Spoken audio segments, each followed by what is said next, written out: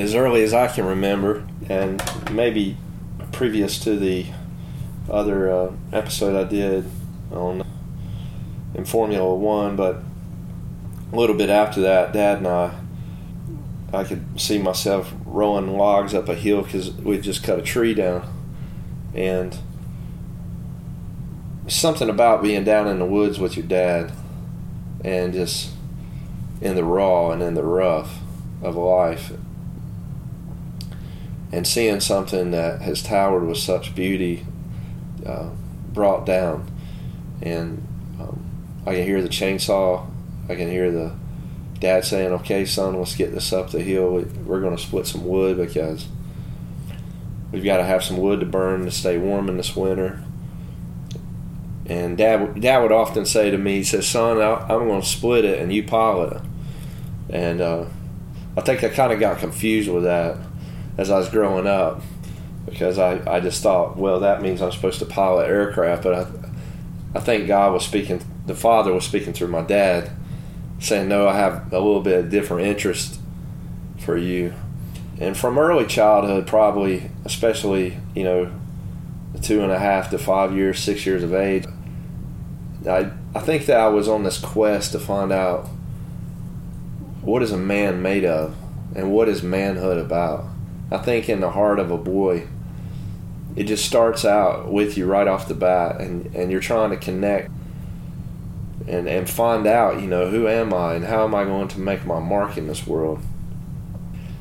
And there's nothing like being in the raw with your dad, in a place of however he's formed his kind of life and the kind of man he is you're looking up into his eyes and saying, "What do you think about me?"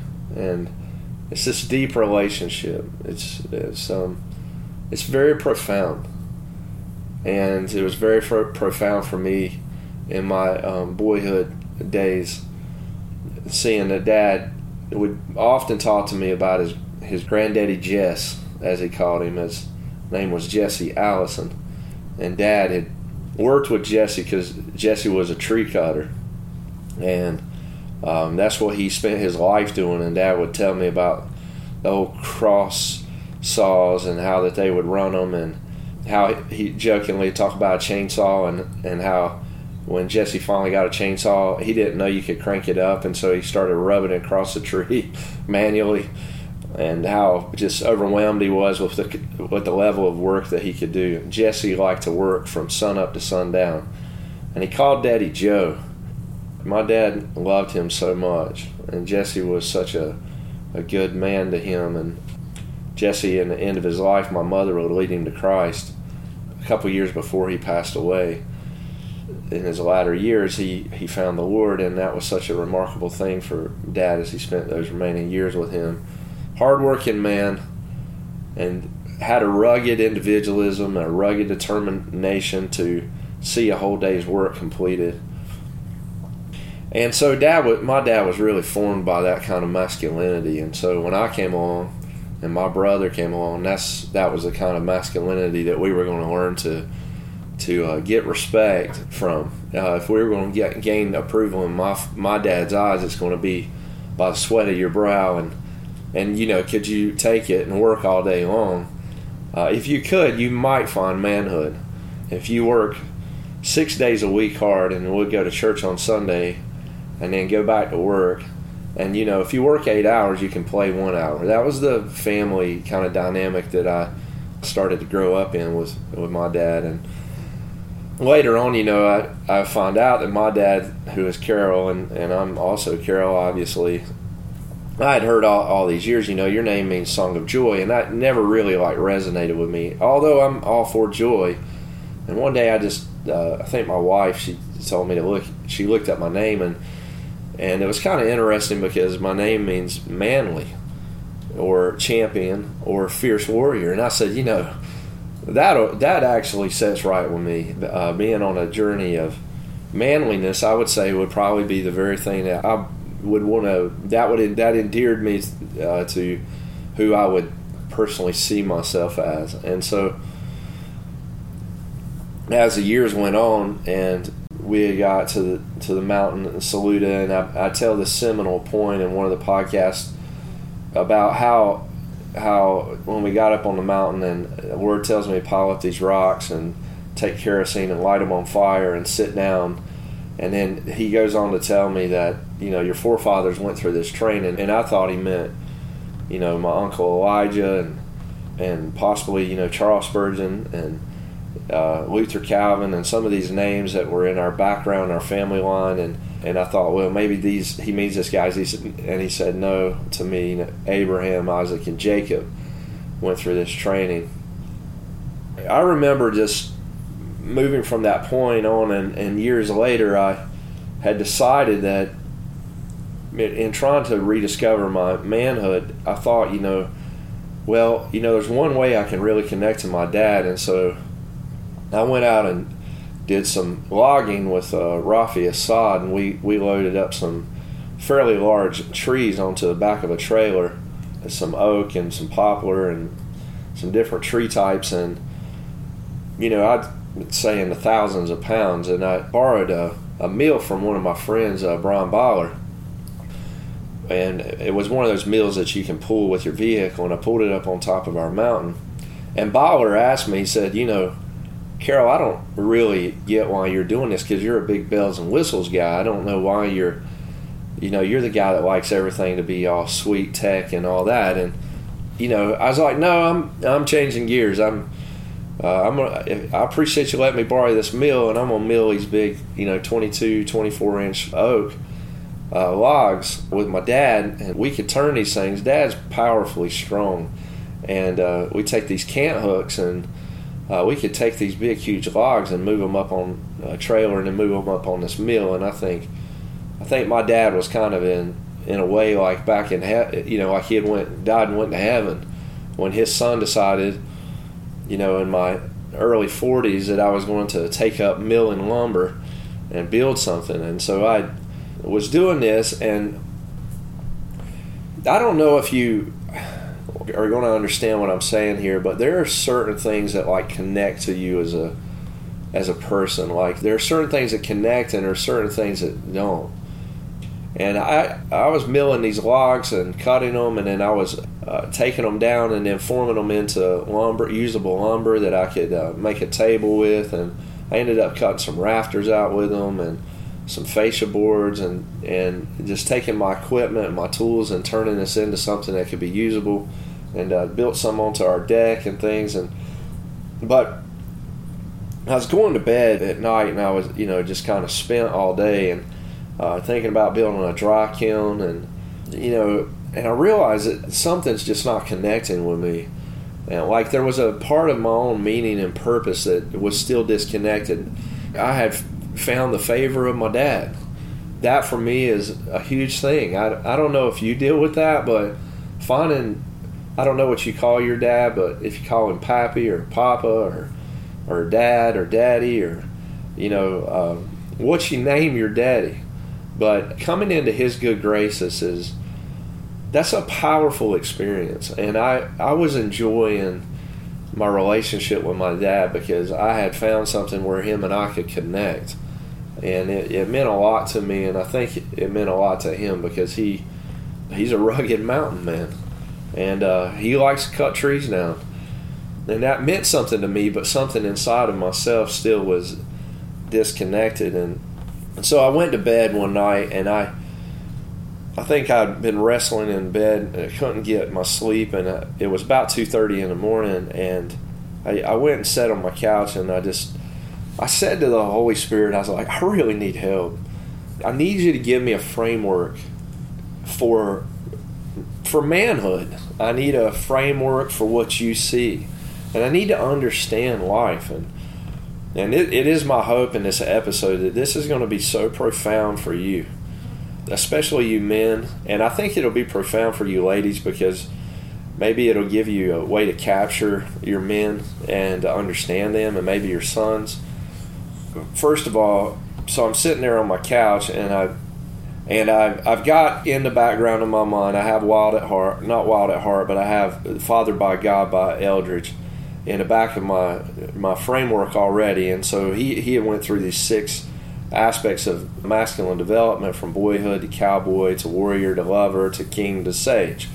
And so I'm, got that framework built, and I would highly suggest, if you've not read his work, that you do, because it's really helpful. But I needed something deeper and more a concept that could help me to work through what I was going through. And of course I didn't know where to look, as I never do. But if you will go to the Lord and just say, I need help, He's so gracious to help you. And so I don't know how I came across this, but I don't know if I placed it into my iPad or something, like, what does it mean to be a man? I don't know.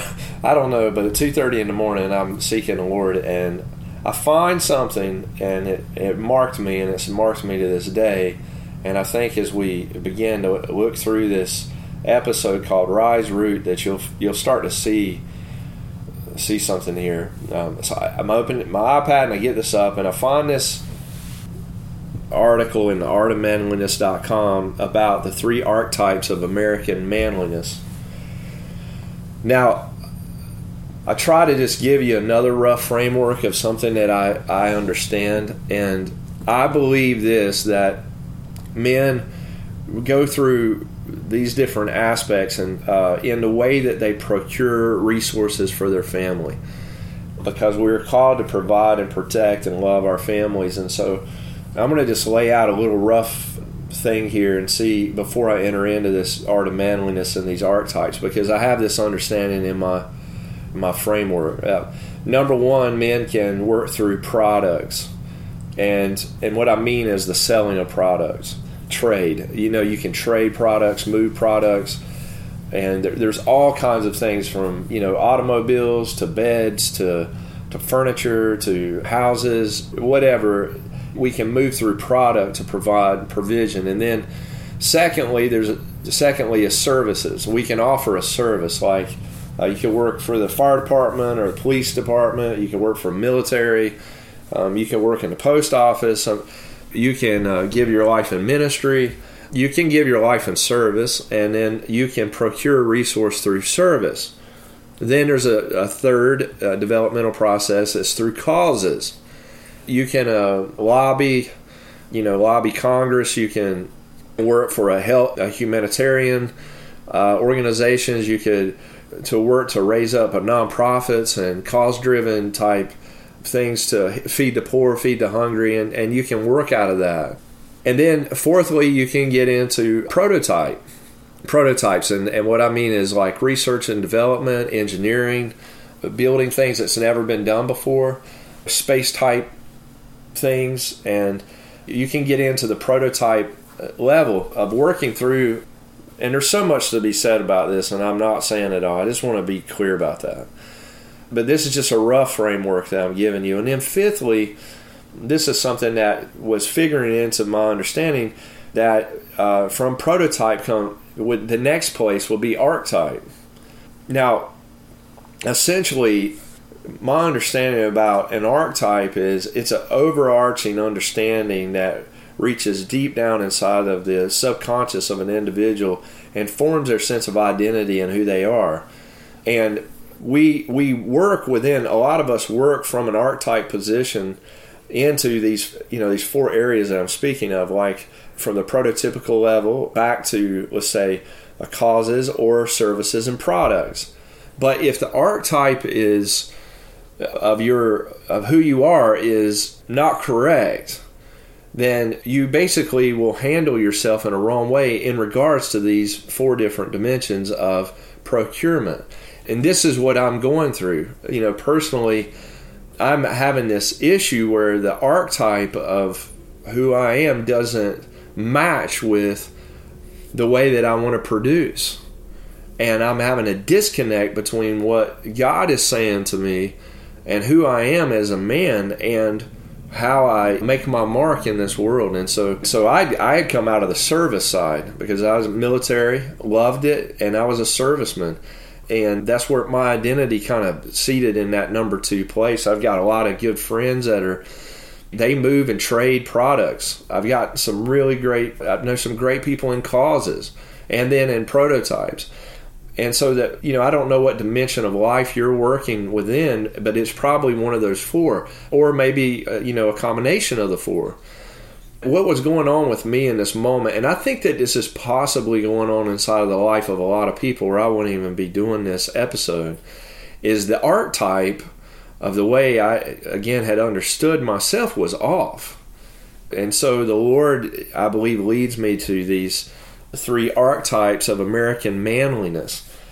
This comes from a book by Michael Kimmel, Manhood in America, and he lays out these three archetypes, and we're going to go through them just for a minute before we enter into the scriptures and we enter into some prophetic encounters with the Lord.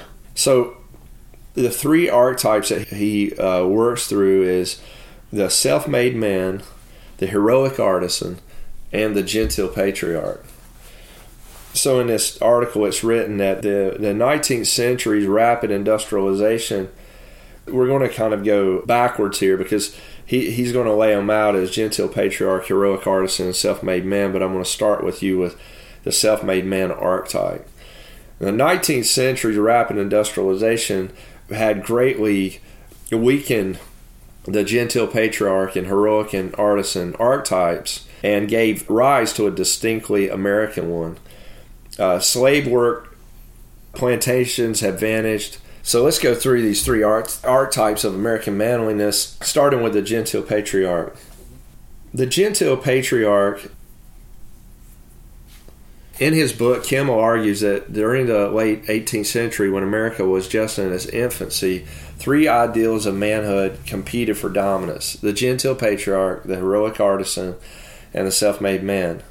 In the end, according to Kimmel, the self-made man won out, and American manliness today is defined by an archetype of rugged, self-reliant men who, through sheer force of will, can shape his destiny no matter his circumstances. While the self-made man triumphed as the defining ideal of American masculinity, the genteel patriarch and the heroic artisan archetypes still influence how Americans think about manhood. Now, the genteel patriarch was an ideal of masculinity that was transplanted directly from Europe to the New World. A genteel patriarch defined manhood in terms of aristocratic land ownership. He was an upper-class man who prized honor, character, etiquette, and refined taste in clothing and food. The genteel patriarch sought to govern his vast estate with benevolence and kindness, and he spent much of his time doting on his children and ensuring they received the moral education they needed to be active and engaged citizens in the young republic. For the genteel patriarch, farming was the only occupation that offered total independence and self-autonomy. Through farming, a man could develop the virtues of honor, self-reliance, and hospitality. Land ownership provided the genteel patriarch with status, identity, and a tradition on which to build a manly family lineage.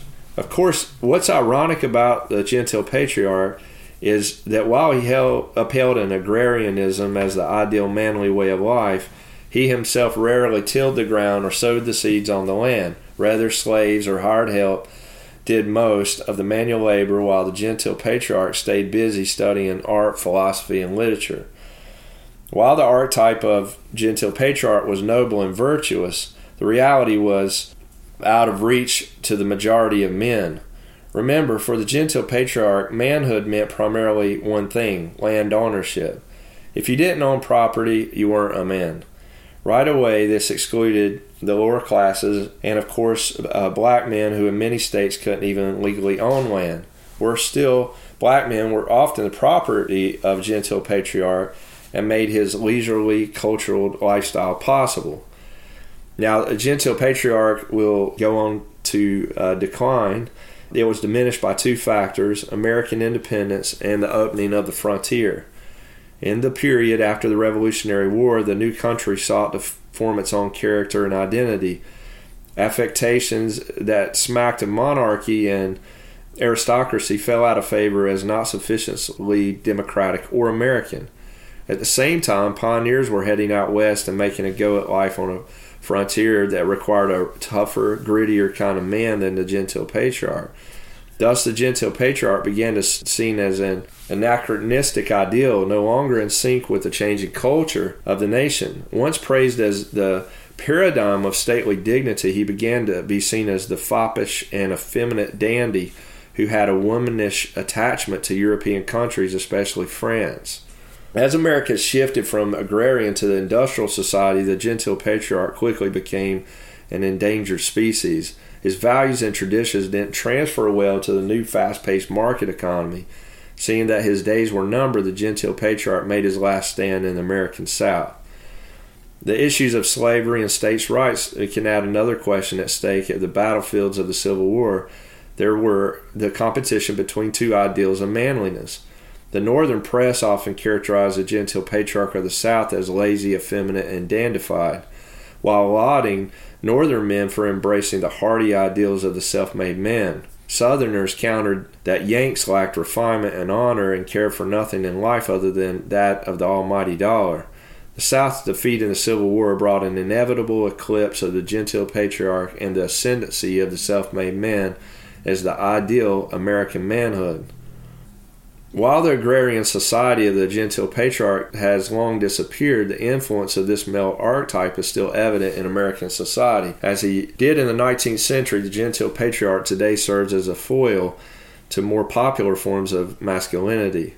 Men who seem too cultured, refined, and style-conscious are sometimes dismissed as wimpy and not sufficiently masculine. It is now, as it was then, really a class issue guided by the belief that only those with gobs of money have the time to attend to the minutiae of etiquette and fashion, while real men are too hard at work to notice such things. The gentile patriarch archetype remains suspect in many minds because of its perception as non-democratic. This idea can most clearly be seen as it was played out in the political era.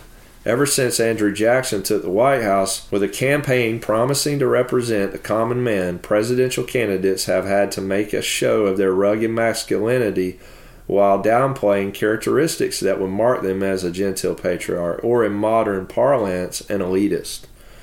A candidate must be intelligent, but not snobbishly so, articulate and well-mannered, but able to drink beer with factory workers and eat corn dogs at state fairs. A familiar tactic in modern campaigns is the conservative candidate to grab the Democratic common man mantle while painting his liberal rival out-of-touch, dandified, Europe-admiring gentile patriarch.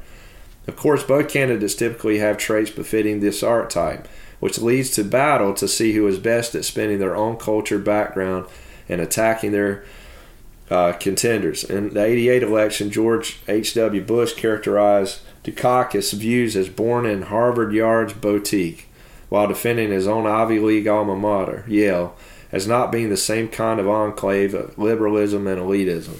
In 2004, George W. Bush's campaign was able to paint the choice as being between a rugged cowboy type of man who cleared brush on his ranch and a stiff Massachusetts liberal married to a multi-million-dollar catch-up Harris. And a minor flap was created in 2008 when the then candidate Obama asked a crowd in Iowa, "Anyone gone into Whole Foods lately and see what they charge for arugula?" Critics immediately pounced on the question as evidence of Obama being a highfalutin elitist, or in other words, your classic gentile patriarch. While the gentile patriarch has fallen out in favor in America, the heroic artisan, the self-made man, continue to live on as ideals of American manliness. We'll turn our attention to the heroic artisan. In that heroic artisan archetype, it's a symbol or an ideal that has come into our culture consciousness. So the heroic artisan, according to Kimmel, that is like the gentile patriarch, was an ideal of masculinity also transplanted from Europe to American colonies. He was an honest craftsman, sleeves rolled up, apron tied around his body, toiling away in a small independently owned shop. A heroic artisan could be found working and tinkering in breweries, printing houses, blacksmith shops throughout the new nation. And farmers who owned and worked such small pieces of land, unlike the gentile patriarch's vast estates, could also be counted among the ranks of the heroic artisan. Heroic artisan, manliness meant primarily independence and self-reliance. His independence made him an invaluable citizen of the new republic, a man whose vote could not be bought or sold. Fiercely independent, the heroic artisan also valued community. He was loyal to his fellow craftsmen, treated his customers, neighbors fairly, and embraced his civic duties. He was the patriarch of his family, and with his shop often located in or near his family's house, he was able to oversee his household throughout the day. Work relationships were very personal for the heroic artisan. He didn't hire random strangers to work in his shop, but took in the sons of neighbors and friends as apprentices. He would teach them all the secrets of the craftsman's guild.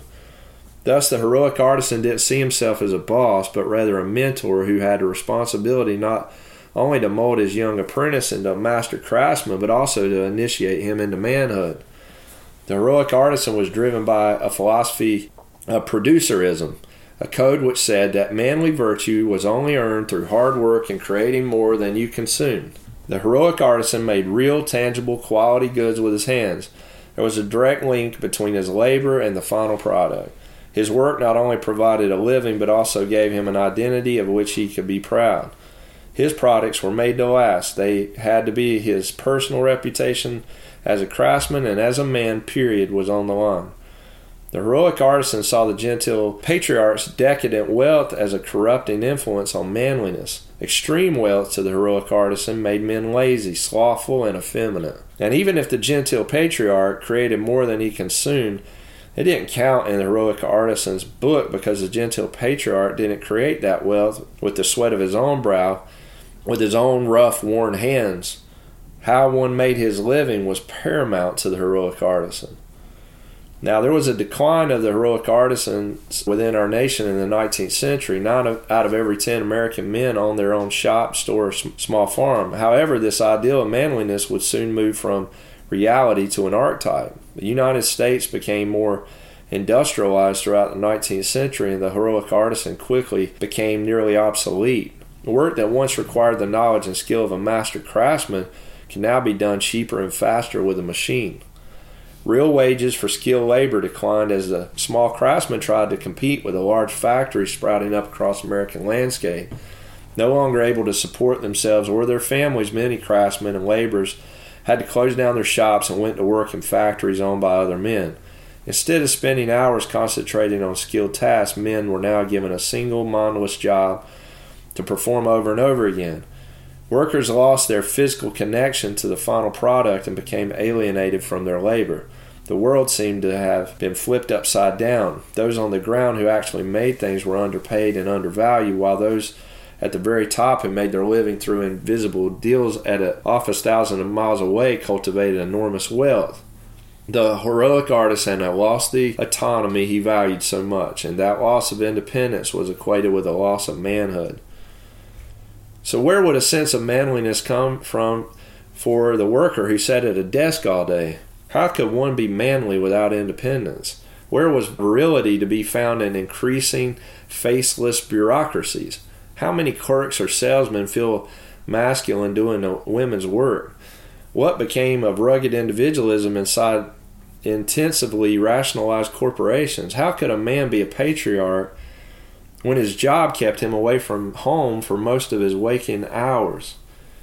The heroic artisan bow out of the fight. Throughout 19th century, tradesmen formed working man's political parties, unions, in an attempt to hold on to their status, their livelihoods, and their political power. The pamphlets, literature put out by these parties extolled the virtue of manly autonomy that trade and craft work provided, while equating factory work with political, economic, and even sexual emasculation. As one tradesman from 1834 saw it, the factory system was calculated to change the character of people from bold and free to dependent and slavish. The battle against industrialization was futile, of course. The market economy demanded efficiency and cost-cutting over craftsmanship and pride. The heroic artisan would not be the ideal or archetype that would guide American manliness into the 20th century. The self-made man archetype was better suited for the impersonal, fast-paced, and industrialized society that America became after the Civil War. The outsourcing of more manufacturing jobs and the shift to an information economy has turned the heroic artisan into much more than a legend than a reality. Many a dweller has willed away the time of work dreaming about owning a little shop, making furniture, or repairing motorcycles. Comics like Dilbert and movies like Office Space mine humor from the alienation men feel from their work and the ridiculousness of jobs which seem utterly unconnected to any tangible product or anything productive at all. Shop classes have been stripped from the curriculum of high schools, and blue-collar jobs are undervalued and unappreciated. Learning a trade is sadly seen not as heroic, but as the resort of those who cannot hack it in college. Yet the pull of the heroic artisan archetype is still felt by many men, a standard by which they unconsciously measure their lives. In fact, the further we move away from the heroic artisan archetype, the more we seem to long to be connected to it. No matter the ubiquity and prestige of white-collar work, there's something deep in the male consciousness which longs to be working with one's hands in some way. It is also what drives the masculine appreciation for quality, well-crafted goods. We admire and wish to support our craftsmen brothers, even if we ourselves will never belong to the guild. We want to know that real brow sweat and passion went into making something. Savvy marketers understand the influence. They pitch products that involve accessorizing and attempt to give men the feel of creating. You got other companies like LL Bean, Eddie Bauer, and Woolrich have started touting their history and heritage while rolling out new items that are modeled on products from their archives. And a new style sensibility has developed, with men ditching their Ed Hardy tees for flannel Woolrich shirts and axe slings.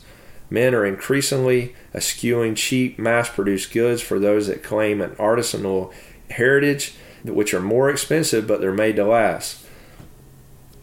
And I can attest to that because I've got me a pair of boots on from the 1890s or 1880s, Wolverines. They were expensive, but they're handmade and stitched, and I've been wearing them for, I guess, about 4 or 5 years now. Now, what happens next is we go into the self-made man archetype, because this is what is going to come on the scene and is much about what is happening today. So the self-made man was a restless go-getter who constantly strove for success in the public sphere and the marketplace. Instead of basing his identity as a man in land ownership, genealogy, or artisanal skills, the self-made man rooted his manliness in personal achievement, status, and wealth. The birth of the self-made man archetype represented profound changes in the culture, the most significant being the rise of individualism. A man's loyalty shifted from his family and community to himself. From steady toil and a lifelong labor to a desire for novel and immediate rewards. A man needed to rely on his inner resources, not the help of others. Success was for those willing to pull themselves up by the bootstraps. Men no longer had to do just what their fathers had done or stay in the same small villages where their family had always resided. The country was full of opportunities, and young men struck out on their own. Hoping to find individual success, these new opportunities offered a seemingly level playing field where any man, regardless of inherited wealth or family income, could start a new life and make a fortune for himself. A man could enter a company at the bottom and attempt to work his way to the top, or he could head out west trying to make it as a cowboy or strike gold as a miner. Heritage and trade skills were no longer seen as the keys to success. Your focus now was shifted to a man's personal characteristics and qualities. These were the things every man had control over and could be moved into any situation or location. The self-made man strove to cultivate the values of thrift, hard work, persistence, and entrepreneurship. And while his inner qualities were important, it was also paramount to the self-made man who made his way in the world of business to appear successful to others, to cultivate a winning personality. If you wanted to make your way to the top, you had to learn how to make friends and influence people. The self-made man archetype was fueled and celebrated by both real-life stories and dime store novels. A man like Andrew Carnegie was held up as a prime example of a self-made man, someone who had risen from factory bobbin boy to captain of industry. Stories of average Joes hitting it rich with a gold mine or creating a vast cattle empire flooded back east. Adventure books about mountain men and frontiersmen using nothing but their strength and wits to conquer the wild frontier fascinated young boys and men alike.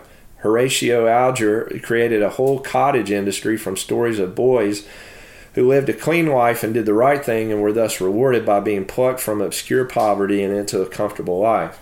But despite the gleam given the self-made man in the culture, it also had a dark side for manliness. Manhood for the genteel patriarch and heroic artisan was more stable once a man had established his estate or craft. He could feel secured or assured of his manliness. But the manhood of the self-made man was ever in doubt. It tied as it was to external factors and the whims of financial success. Just as the value of a company's stock fluctuated from day to day, so could the value of the self-made man. He constantly had to prove and earn his manhood in the marketplace, knowing all the while that at any moment it could be taken away by job loss, sickness, or financial ruin. This constant need to prove one's manliness day in and day out created a sense of anxiety, insecurity among American men that we still see today. One day you're a corporate warrior on the very top of your game. The next day you're unemployed in slippers and a robe, feeling emasculated as you scan the classifieds. A life governed by market economics influenced male friendships as well. The refined respect between genteel patriarchs and the close-knit fraternities of heroic artisans were replaced with more isolating and distant relationships among men. Every man was out for himself. It was a dog-eat-dog world. Instead of being a potential friend, the man next to you was your competition. And it's hard to develop the cutthroat instinct needed to destroy the competition when the competition happens to be your best friend. Of the three archetypes of American manliness, the self-made man archetype continues to have the most influence down to this present day. The idea that any man from any background can become whatever he wishes by dint or by his hard work has become almost a religious tenet of an American ideal. It's what continues to inspire immigrants from all over the world to come to this country with hopes of starting a better life. And politicians try to sell themselves not as products of privilege, but as self-made men. My father was a mill worker. And we are far more interested in and apt to applaud the story of a man who came from virtually nothing to make it big than we are the man who came from an Ivy League educated parents, SAT tutoring, and a suburban home. But the popularity of the self-made man tends to wax and wane. During times of economic woe like the Great Depression, where a man might have worked tremendously hard and still ended up selling apples on the corner, it tended to be viewed with more skepticism. At the same time, however, it also added to men's shame. If success was entirely based on pulling yourself up by the bootstraps, some reason that something was surely deficient about the unemployed. While the self-made man archetype may have taken a bit of a hit during the most recent recession in 2008, it's also given life to the rise of the internet. And the internet provides the frontier the 19th century once did, a seemingly level playing field in which any man with enough pluck might make a fortune. Men no longer need to wait to go through official channels to get their writings, art, music, and so out to the world. Internet celebrities rise and fall by directly appealing to the masses. Today, however, the watchwords are not hard work and persistent. Instead, the new ideal is overnight success. The dream is to create the next Facebook or post the next viral video. Of course, there have always been those that think the self-made man was a myth from the beginning. And critics argue that the real-life self-made men represented extreme outliers and that the vast majority of those from privileged backgrounds end up in society's top slots, while the majority of those who start out poor will never escape poverty. The separation between advocates for and against the self-made man often, although not always, break down along political lines. Those on the right celebrate the self-made man using his existence as justification for a more hands-off government, in which, at least theoretically, men and businesses rise and fall based solely on merit. Those on the left point to socioeconomic factors as being the great determiner of a man's success and thus look for ways in the government that can attempt to step in and level the playing field. And that's much of what is going on in our policy debates today. Now, so I'm sitting there on my couch reading this, and I'm thinking through this, and I really was taken back to that moment where I was sitting there with those rocks and the fire going, and realizing something, that there's a difference between a self-made man and a God-made man. There's a difference between that, and the Lord just started to speak to me, and He said, what did I say to you? And I said, well, you said that your forefathers went through this training. And I said, yes, Lord, and your forefathers are Abraham, Isaac, and Jacob. Now, I don't know if you know this, but Abraham, Isaac, and Jacob are called the patriarchs. And when I was thinking about this and putting this together, I started to realize that, what I was doing out there, in effect, with running the lumber and running it down the rails and everything. And the reason why it wasn't really connecting with me was because that was a function of a heroic artisan. I was looking for a way to stay on my family's estate with my wife and kids and to run that mill and build this kiln and everything, and then start to build furniture and build different items. And I have a high respect for that kind of craftsman. And I'm sure many men are way better at it than me. You know, my family comes from this big background of builders and tree cutters, and I thought, you know, I can take a go at it. But like I said, something was disconnecting, and I had resonated quite a bit with this patriarchy. But I would say, you know, on the Gentile patriarchy and what we went over, that the idea of slave ownership, you know, I'm definitely opposed to that. I'm not opposed to employment, but not seeing the dignity of other races and things like that, I could never agree with that, and that we would place someone in slavery. But the idea, though, of having an estate and having a family home and being able to be with your wife and kids and being able to produce off of that land, I would say that I highly valued that. And I'm going to put a little place in here because of a book that I had read earlier on. It was called The Epic of Eden by Sandra Rickard. For you men who are listening to this and you really want to go deep in this, I want to just commend to you to get a hold of her book, because what she does is she lays out God's covenantal methodology in Scripture as it relates to how the Lord redeems through covenant. And she lays out in such an expert way how the Lord works and redeems through family, and He redeems through the male line through what she talks about. She puts out 3 points that He redeems through patriarchy, through patrilineal, and patrilocal. And she takes this and she shows how the Word will redeem through the male heads of their family, is passed down to the oldest son, and then the Lord will bring through the oldest son, unless the oldest son is not seen fit, for instance, like Esau and Jacob, or, you know, you'll have other situations like this in Scripture, and that the Word will redeem the families through the male headship. And it's really good, and it's a really good work, especially in regards to economy. And C.R. Wiley, he just came out with a book, and I'd like to commend it also to you. It's The Household in the Cosmos. C.R. Wiley is going to start breaking this down in a way that would be very helpful for you too. Hello, my name is Henry. We want to take this time to give you a break and consider the content and weigh what you've just heard. We also want to thank you for taking the time to listen to this episode, and for those of you who are supporting this ministry both prayerfully and financially. If you have not, take the time to listen to the Collider Vision and Mission episode. We invite you to email us at info@oomz.org for questions and suggestions. And if you are led to, give at paypal.me/MZHOP. Now, let us return to the episode in session. You know, I believe what I'm implying here, and you're probably hearing this throughout these episodes that we're doing, is that man can be transformed and reshaped into something that they variably are not. With that in mind, and I would say that core is a thesis upon which this whole entire galactic progeny is based, is that you can become something that you're not by engaging the death drive of the Lord. And what I mean is, if you lose your life for His sake in the gospel, you will find your life. Peter talks about taking on the divine nature.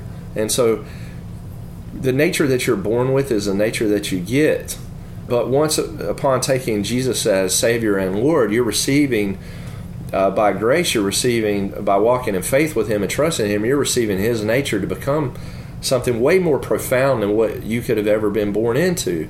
Now, that's going to require something of you and of me, and in this this podcast series puts a requirement on you as, and I'm primarily in this area talking to men. It puts a requirement on you to say, man, I don't want to just sit in the construct and concept of maybe the way I've been raised or what I came up in. I want to grow.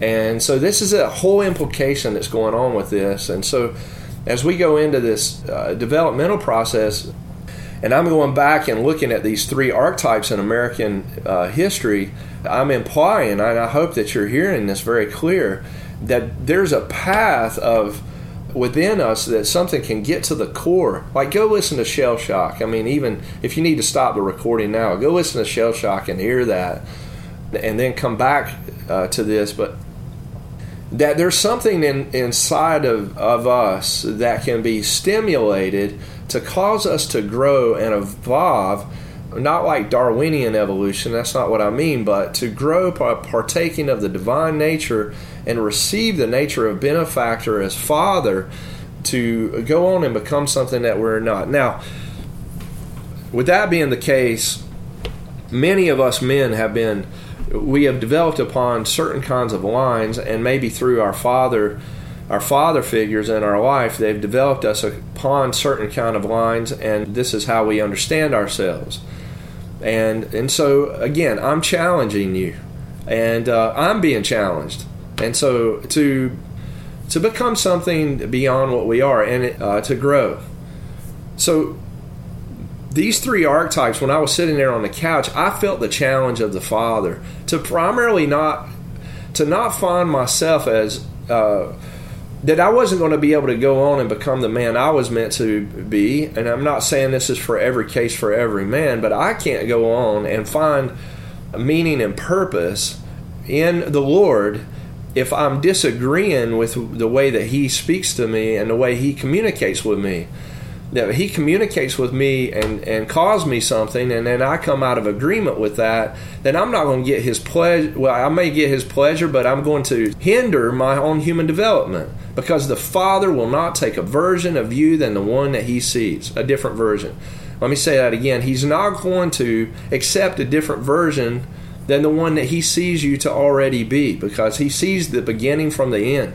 And so if you're hem-hawing around with yourself and you're trying to find yourself in some other version, a version that's maybe been placed on you familially, a version that's been placed on you like from a fraternity, a version that's been placed on you financially, a version or an image of you that has been placed on you based off of politically, Jesus wants to transform us beyond all that.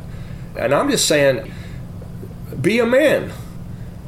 Become something different than the one that you've always been associated with.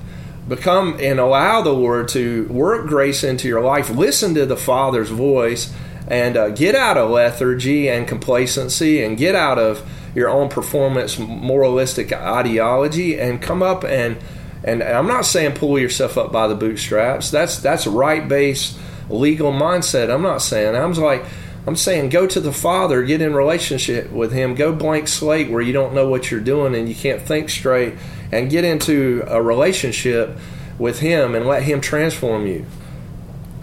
So in this process, a lot of us are known or find our life within these different elements. And so, again, and I'm just going to lay this out because I was woke up by the Father to communicate this to you by the Holy Spirit is through these different facets. So many of us are known, either we can come into our life and our economy by these ways: product, service, cause, prototype, archetype. And my position here with what I'm being given a mandate to do is to call something beyond archetype called Clastronaut.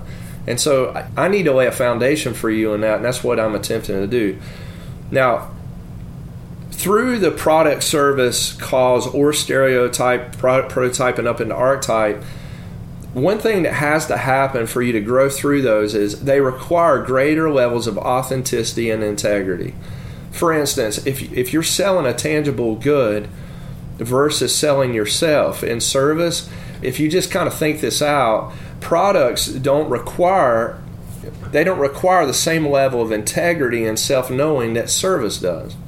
Because the product itself sells itself. If you're a decent salesman or you know how to market a good properly, you can take that good and people need it. Like, for instance, if you sell watermelons, the watermelon speaks for itself.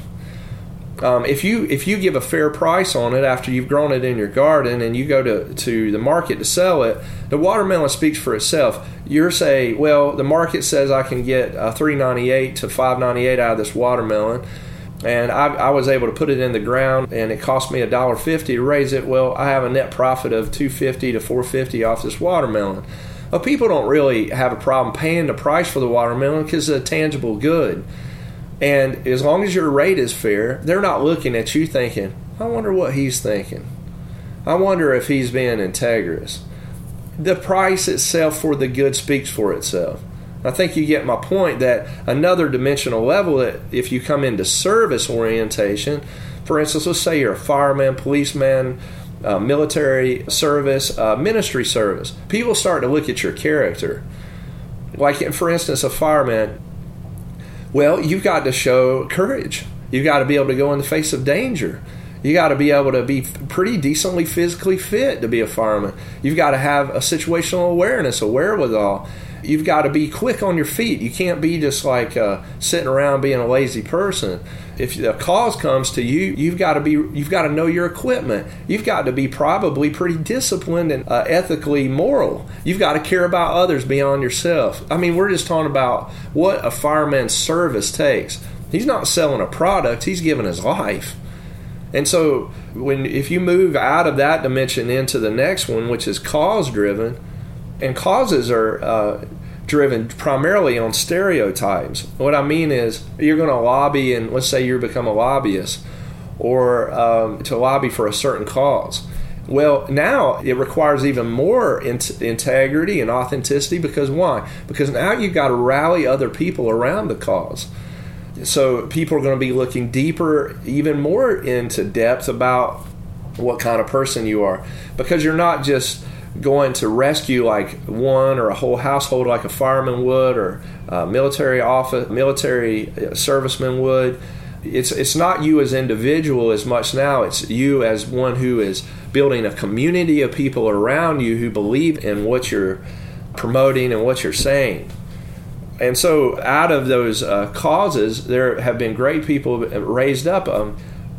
Martin Luther King Jr., that's a really good example of a cause-driven man who had a phenomenal oratory skill and speech set. And you're probably familiar with I Have a Dream. That message that he promoted and spoke, it made a big impact on a lot of people. So his oratory skill was really important in rallying people around a cause. And, later on, people find out in retrospect things about and I don't know how many people knew of what was going on in his private life. There were some compromising issues. And what do we say? We say, well, man, he was a great speaker and things, but there were some compromised issues going on in his life. Why? Because he was a great cause leader who worked around a stereotype to bring in a change that needed to happen in regards to civil rights. And there's been many other cause leaders that have been raised up, and we have trouble with cause leaders who don't show us a high level of integrity and authenticity in their private life. So if you get into causes, and some people do, that's a part that goes with it. Now, the next place that we can work within is prototype, and I want to give some language to this and define it. So one of the things that we need to look at when we're looking at stereotype, prototype, and archetype is we need to know maybe what the root words are. And so type comes from the Latin term typus, or image. Ultimately is derived from the Greek word typos, or impression. It's defined as a model, a distinctive sign, a set of distinguishable qualities. Idiomatic usage for the word includes type A personality, indicating a high-strung person based on popular perception of a discredited psychological theory. Casting against type referring to when performers are selected for roles they don't superficially seem suited for. or not my type. The dismissal of another person because of personal incompatibility. Now, when we're looking at archetype here and prototype, they are direct synonyms. They both mean original pattern or model or perfect example. However, an archetype, which literally means first model, also refers to Carl Jung's concept of an idea or image from the collective subconscious. It has a more intellectual connotation. So the prefix arch denotes the most accomplished or high ranking of a type, like an arch rival or an arch villain, as does the suffix arch, which like patriarch or hierarch or archy. It is the basis of terms describing a system of government like monarchy or an organizational scheme like hierarchy. Interestingly, because the prefix was so often employed, as in the examples above, to describe a nefarious person, arch acquired an adjectival sense of mischievous or impudent. The arch is arch, referring to a structural member, has a different etymology and is akin to arc, like ARC.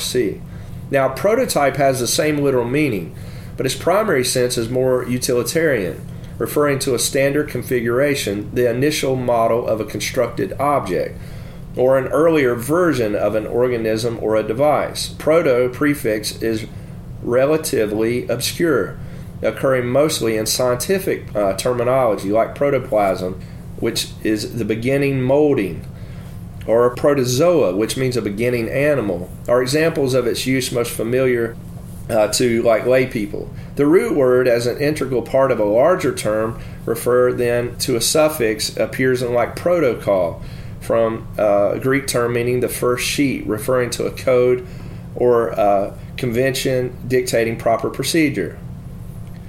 So stereotype means something that matches a fixed or universal pattern, but unlike the other terms, it usually has a negative connotation. It refers to an idea carelessly formed based on ignorance or bigotry that one class of people generally understands to be well typical of another class. And so just to kind of bring this back around, because we're talking about like moving through product, service, cause based in stereotype, through prototype and into archetype, because it's my interest in this episode is to say that it's important to come into an understanding of what the major archetypes are that are forming our subconscious and decide which archetype we're going to come into agreement with. Because, at least for me personally, there's been like a transition in my own life where I've had to come through product. I didn't spend a lot of time in products. I did in my early days, like from the age of 12 to 18. And then I went into service and got into the military and spent 9 years in the Air Force. And then I got out of the service and got into ministry. Now, I've been in that for like the last 15 years, and a lot of what I've been doing was cause-driven. And then spent probably the last 5 years in a prototype modeling phase, and just am getting transitioned by the Lord into this archetype phase. So it's very important. It has been for me, and I think if you really think this out with me, and as we proceed forward and lay in a proper foundation here, that this archetype mentality is very important, that you take time to consider what is being said here, because this collective archetype is informing much of the way that you're thinking every day about your life as a man. And certainly I'm been placed here to place a challenge. If that's what my life is for, it's to basically challenge all the presupposition. Because they've been challenged in me, well, I'm going to challenge them in you. I'm challenging your ideologies and challenging your philosophy and challenging your theology with this particular episode. Because as I have myself been challenged by it. So again, prototype, if we move out of the cause phase, and there's a lot of this that's been going on, just speaking of prototype realm, think of Elon Musk and SpaceX.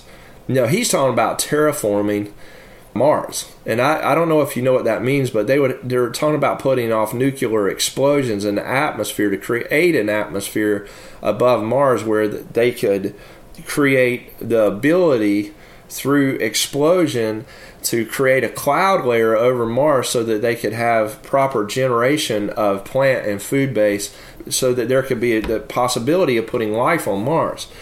This is prototype work because this has never happened. People haven't went and put nuclear explosions in an atmosphere over a planet to terraform it. And they're working on tech like Tesla. Tesla was a prototype man. Even some of his technologies are just now being more accepted and being brought to market. I mean, we're seeing it in the cars that are being built by Elon Musk. Elon Musk is, and like Silicon Valley, this whole R&D process of prototype, and we also have it out like in Area 51. And the whole research facilities that are highly classified and secret that have been going on out in Nevada with the United States Air Force and CIA. And I don't know if you're familiar with like Skunk Works. But those guys were amazing, and they built like the SR-71 Blackbird and their X-15 projects and some of the in-depth science that was going on. We have people that are in R&D in the areas of all kinds of different fields. I mean, another one is probably genomic DNA research field and going inside the body and finding the whole entire map of the human DNA process. There's a massive shift happening in our culture that's just exploding right now in this prototype realm. And with prototypes, what you have to do is you're given an initial model or constructing an object from an organism or device, but it's obscure, meaning that it's going to require constant reviewing and restaging and reworking and remodeling to get it where you want it to be. And what happens is if you go on in the model and you get it where you want it to be, then you come into something that is what we would call an archetype. So this is what the model should look like. This is like a more completion of the project. This is the ideal image. So this is what the model should, in its connotation or in the subconscious of our mind, actually look like. If it is right, it should look this way. Now, when I was woke up by the Lord, it was like, okay, you got product, service, cause, prototype, archetype. Then the Lord's like, and then I was like, then what? He's like, Classtronaut. And I was like, wow. And so, but the archetype's got to be right. And I want to just say this. The man who is the perfect archetype of a man that is fully 100% man and 100% God is the Lord. I mean, Jesus. He is the quintessential archetype. Everything in him is perfect. You can read about it in Hebrews 1. He is the full expression of the Father. He is what, when Philip said, reveal to us the Father. Show us the archetype. He says, Philip, if you've seen me, you've seen the Father. So I am the archetype of the Father. And this is what blew the disciples away. The archetype went to a cross of his own free will and was murdered on a tree as a common criminal.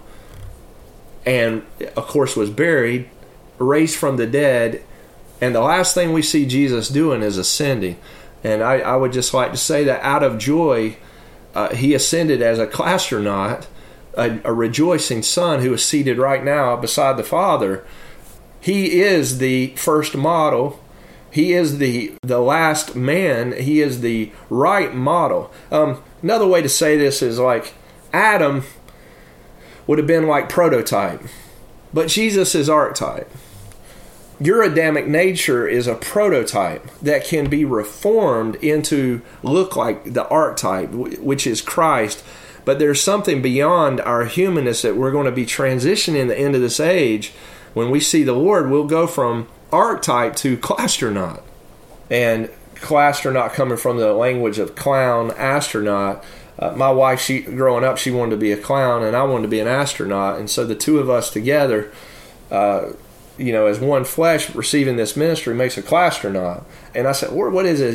He said it's a rejoicing son and daughter who is seated in heavenly places with me, conducting rulership upon the earth as a glorified son and daughter.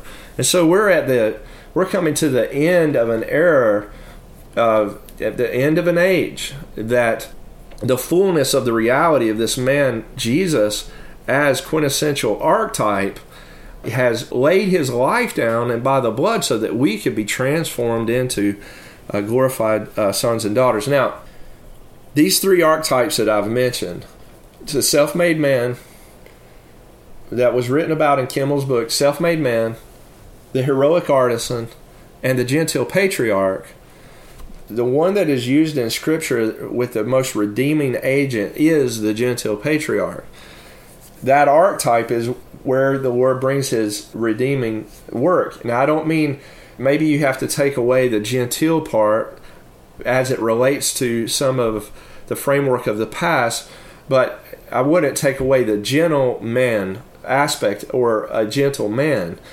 Because this meek man, Jesus said, "Learn of me, for I am meek and lowly of heart." That's the only time that he ever says, "Learn of me," because meekness implies the idea of power under control. And it means not to utilize your power in a way except to be a blessing to other people. He says that he's lowly or humble, meaning that he is fully dependent on the Father. And so that is the path of gentile patriarchy. And the presupposition I'm working off of here is that gentile patriarchy is the archetype that we're to look at, that gentile patriarchy implies Davidic monarchy. I want to just lay out Davidic monarchy now, and what I believe is the transition that we're in the end of this age, in the preparation for the Lord's return. And there's a need for an acceptance and an understanding that a monarchy is going to be coming on the earth because the Lord is going to rule and reign, and we're going to reign with him. Now, in Isaiah 55, it says in verse 3, "Incline your ear, submit and consent to the divine will, and come to me, hear, and your soul will revive. And I will make an everlasting covenant or a league with you, even the sure mercy, the kindness, the good will, and the compassion that I promised to David. Behold, I have appointed him, David, as a representative of the Messiah, or the Messiah himself, to be a witness, one who shall testify of salvation to the nations, a prince and commander to the peoples." What is Isaiah saying here? I believe he's saying, hey, look, I'm asking you, listen up to me, hear my will. I want to bring revival to your soul. And I'm going to do this by giving you an everlasting covenant and getting in league with you. Now, getting in league with you implies that we could be out of league with him. And God the Father is wanting to bring us into league with him by extending mercy and goodwill and compassion that he promised to David. Now, David had a heart after God, and I highly recommend you take and listen or read A.W. Pink's Life of David series. It's really well done, and it can help you to study the heart because of David. It says in the Word that he had a heart after the Lord. Now, that doesn't imply that David was a perfect man, but it meant in the grace of God that daily he was seeking the Lord, and when he got off track, he wanted to turn his heart back to the Lord. We can be rebellious against God, much like King Saul was. David wasn't in his heart rebellious, he was immature and ignorant, possibly, in certain aspects. And the Lord understands that and wants to bring us into greater maturity and extend mercy to us. But we need a Davidic heart and not one that's divided. And what that looks like is a heart that keeps wanting to go away from the Lord's right to govern and rule. And so he says, I've appointed him to be a representative, David himself, or to bear witness to the Messiah. Now, we're looking at product, service, cause, prototype, archetype, classed or not. David was prototype of the greater archetype, which is the Lord. And so the text here is saying, hey, pay attention to him. I made him a prince and a commander of my people. And he goes on to say, behold, Israel shall call nations that you know not, and nations that do not know you shall run to you, because the Lord your God, the Holy One of Israel, for he has glorified you. And he goes on wanting us to realize here, call upon him while he is near, inquire, seek him, require of him, of the Lord. What is the point here? The Lord wants to glorify his people, and that is the function of this episode and podcast series, as the Lord is bringing us into this classed or not, or rejoicing sons and daughters. Now, with that said, I wanted to look at the fact that I believe that heaven favors the crown. And there's an apology for monarchy that I wanted to go over with you. David Armstrong did an article on this back in February 20th of 2016, right in the time when our nation was going through our presidential election. And he brought some things out, and I wanted to share some of that with you. He said that much of classical tradition insists on monarchy as the proper means for the moralization and humanization of the people. A man by the last name Rufus said, "In the next place, it is essential for a king to exercise self-control over himself and demand self-control of his subjects, to the end that will sober rule and seemly submission there shall be no wantonness on the part of either. For the ruin of the ruler and the citizen alike is wantonness. But how would anyone achieve self-control if he did not make an effort to curb his desires? Or how could one who is undisciplined make others temperate? One can mention no study except philosophy that develops self-control. Certainly it teaches one to be above pleasure and greed, to admire thrift, and to avoid extravagance. It trains one to have a sense of shame and to control one's tongue, and it produces discipline, order, and courtesy, and in general, what is fitting in action and in bearing. In an ordinary man, when these qualities are present, they give him dignity and self-command.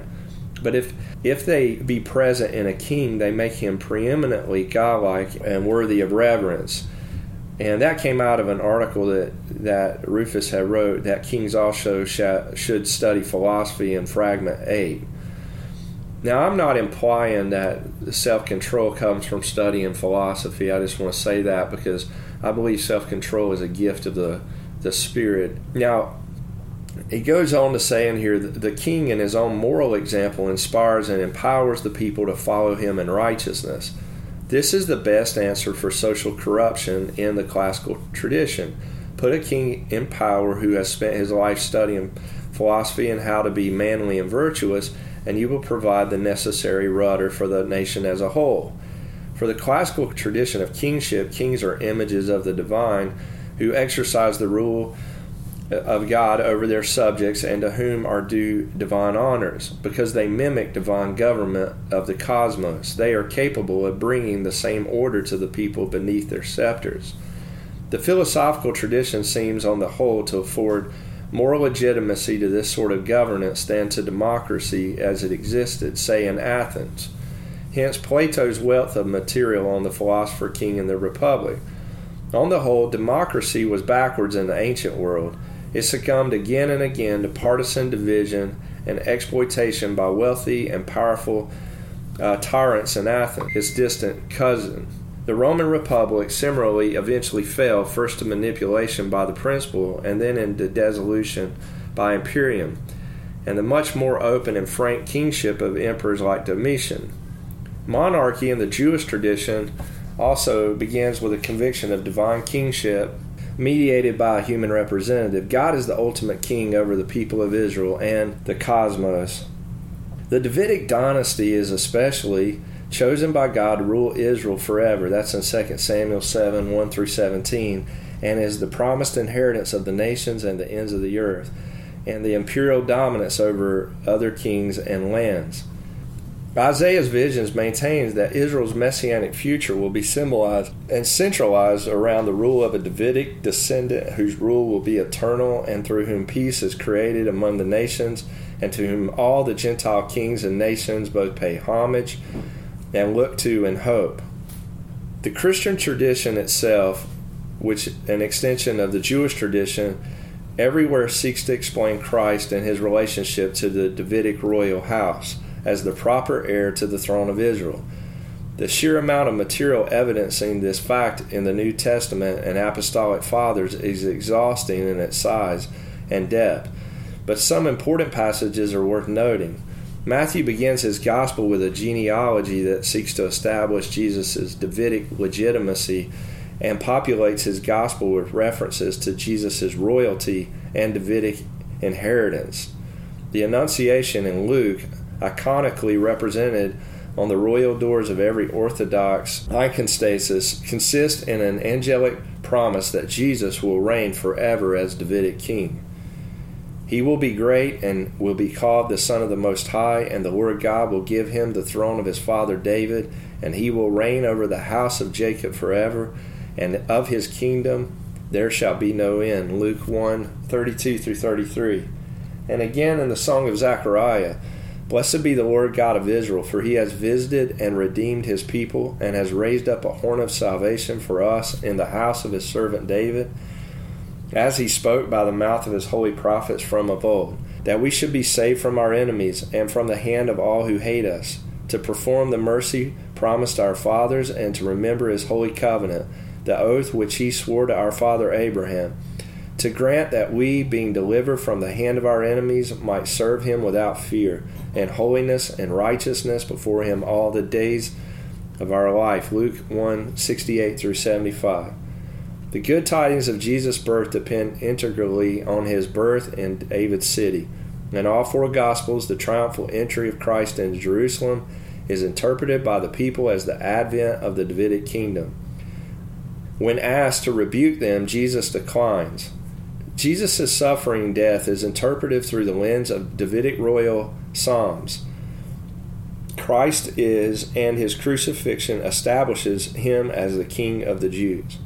In response to a question from the disciples about whether or not he will restore the Israelite monarchy, the risen Christ does not reject the inquiry as illegitimate or inappropriate, but he rejects only the disciples' presumption to know the kairos and chronos which the Father has established by his own power.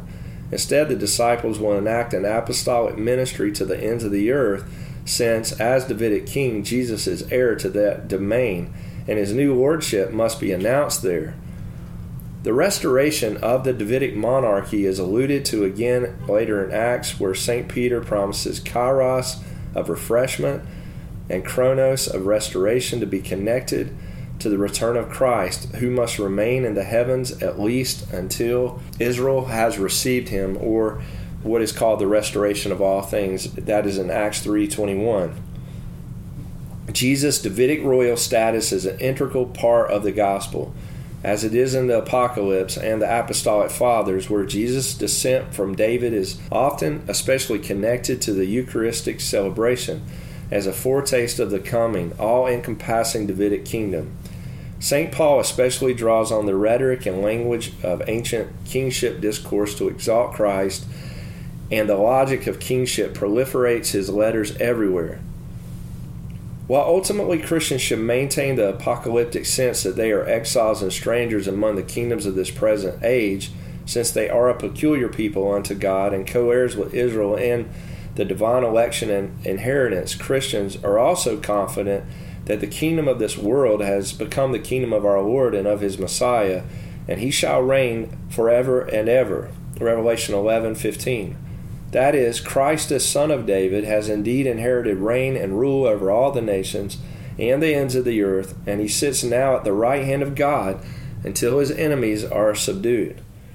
Within God's kingdom, exercised and ruled through his Davidic Messiah, the Christian tradition has usually asserted the possibility of Christian vassal kings, that is, sub-monarchs, who may rule in a godly manner on behalf of the exalted Christ. Kings who owe their allegiance and homage to the King of Kings, the Son of David and of God. The institution of Christian monarchy has been by no means perfect, but it has served an important function for most of the classical Christian traditions since roughly the 4th century. In each case, the monarchy was conceived in different terms and produced a variety of monarchs upon whom history affords the luxury of modern judgment and estimation. Of interest are the ways in which, in each instance of Christian monarchy, the power and legitimacy of the earthly monarch is always subordinated to the divine monarchy exercised through Christ. A powerful example of this in Byzantium was the refusal to address the emperor as living law, since this title was afforded solely to Christ, having fulfilled the law of God in himself and become the true living law. There are clear boundaries. A monarchy may submit itself to Christ and seek to act in accord with Christ's lordship, but there is no confusion between the kingdom of God and the kingdom of other monarchies. To summarize, the biblical tradition and history of Judaism and Christianity are inherently monarchical in their theopolitical outlook and hold together in tension a theology of exile. Both Jews and Christians are ultimately looking forward to the redemption of the people of God and the final consummation of the world and God's coming kingdom, with a theology of divine legitimacy of human monarchy. Both Jews and Christians also recognizing that any and all earthly monarchs are ultimately subordinate to God and the Davidic monarchy, whom Christians believe to be Jesus. Kingship discourse about God and Christ are not metaphor. They are literal descriptions of the position and title to which the Father and the Son lay claim. In the prayer life of the church, we might include also the Spirit, O Heavenly King, the Comforter, the Spirit of truth. So hang on to your seats, because in this next section that we're going to go into, I'm going to tell a profound story about what happened in our ministry and how the Lord came in and created these circumstances of taking us through a whole tree stump reality with Him for the raising up of Davidic monarchy. Hello, my name is Henry. We want to take this time to give you a break and consider the content and weigh what you've just heard. We also want to thank you for taking the time to listen to this episode, and for those of you who are supporting this ministry both prayerfully and financially. If you have not, take the time to listen to the Collider Vision and Mission episode. We invite you to email us at info@oomz.org for questions and suggestions. And if you are led to, give at paypal.me/MZHOP. Now, let us return to the episode in session.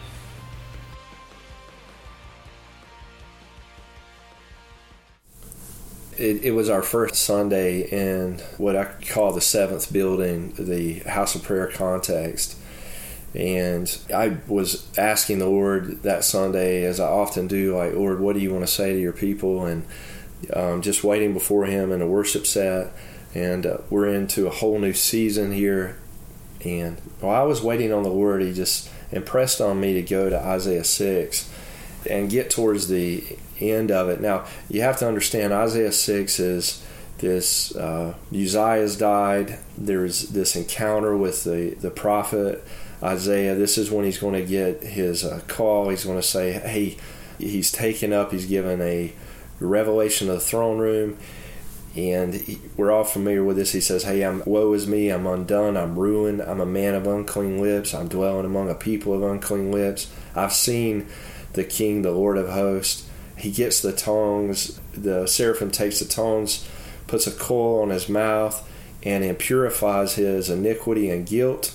And then he's atoned for, forgiven. And then the Word said, whom shall I send? And who shall go for us? And He says, here I am, send me. Go tell this people that they're hard-hearted, they don't understand, and I have something to say to them. And then He says, well, these people are hard-hearted. Now, I don't know if you can imagine receiving a ministry where if you go talk to someone, they're really not going to listen to you. It's a very difficult ministry Isaiah was receiving. And he says, the Lord, how long? And the Word says, keep prophesying to them until their cities lie in waste without inhabitant and houses without man, and the land is utterly desolate. And the Lord removes His people far away, and the forsaken places are many in the midst of the land. And then He goes on to say this in 6:13, and this was the subject matter that I was called to preach on that Sunday, our first Sunday. And though a tenth of the people remain in the land, it will be for their destruction, eaten up and burned like a terebinth tree, or like an oak whose stump and substance remain when they are felled and cast their leaves. And so the Lord is saying all this devastation is going to happen, Isaiah. I want you to stay faithful to it. There's even going to be a tenth of the people that are left, and even that tenth is going to be like this. They're going to be like an oak whose stump and substance remain when they are felled and have cast their leaves. And so he says, but, however, in that stump is a holy seed, and it's the substance of Israel.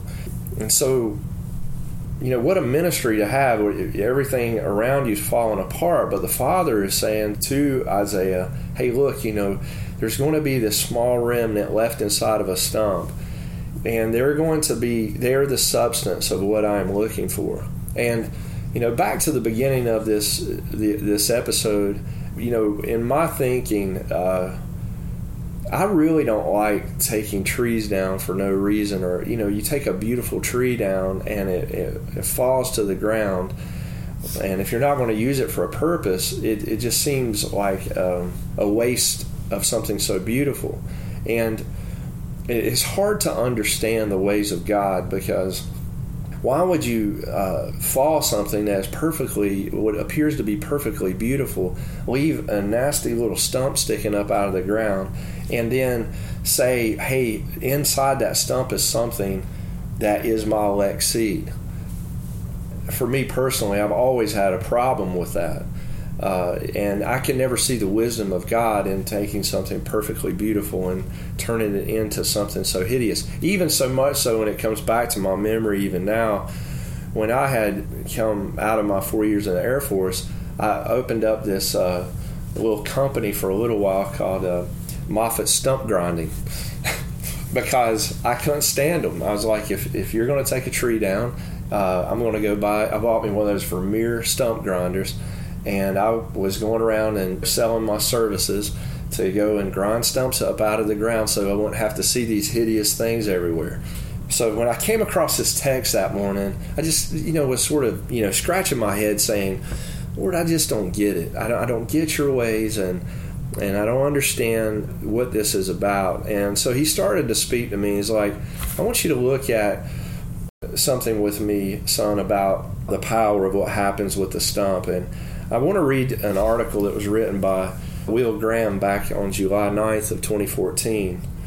He said, on a daily basis, I'm blessed with memories and stories of the many ways God chose to use my grandfather to reach people around the world over the course of many decades.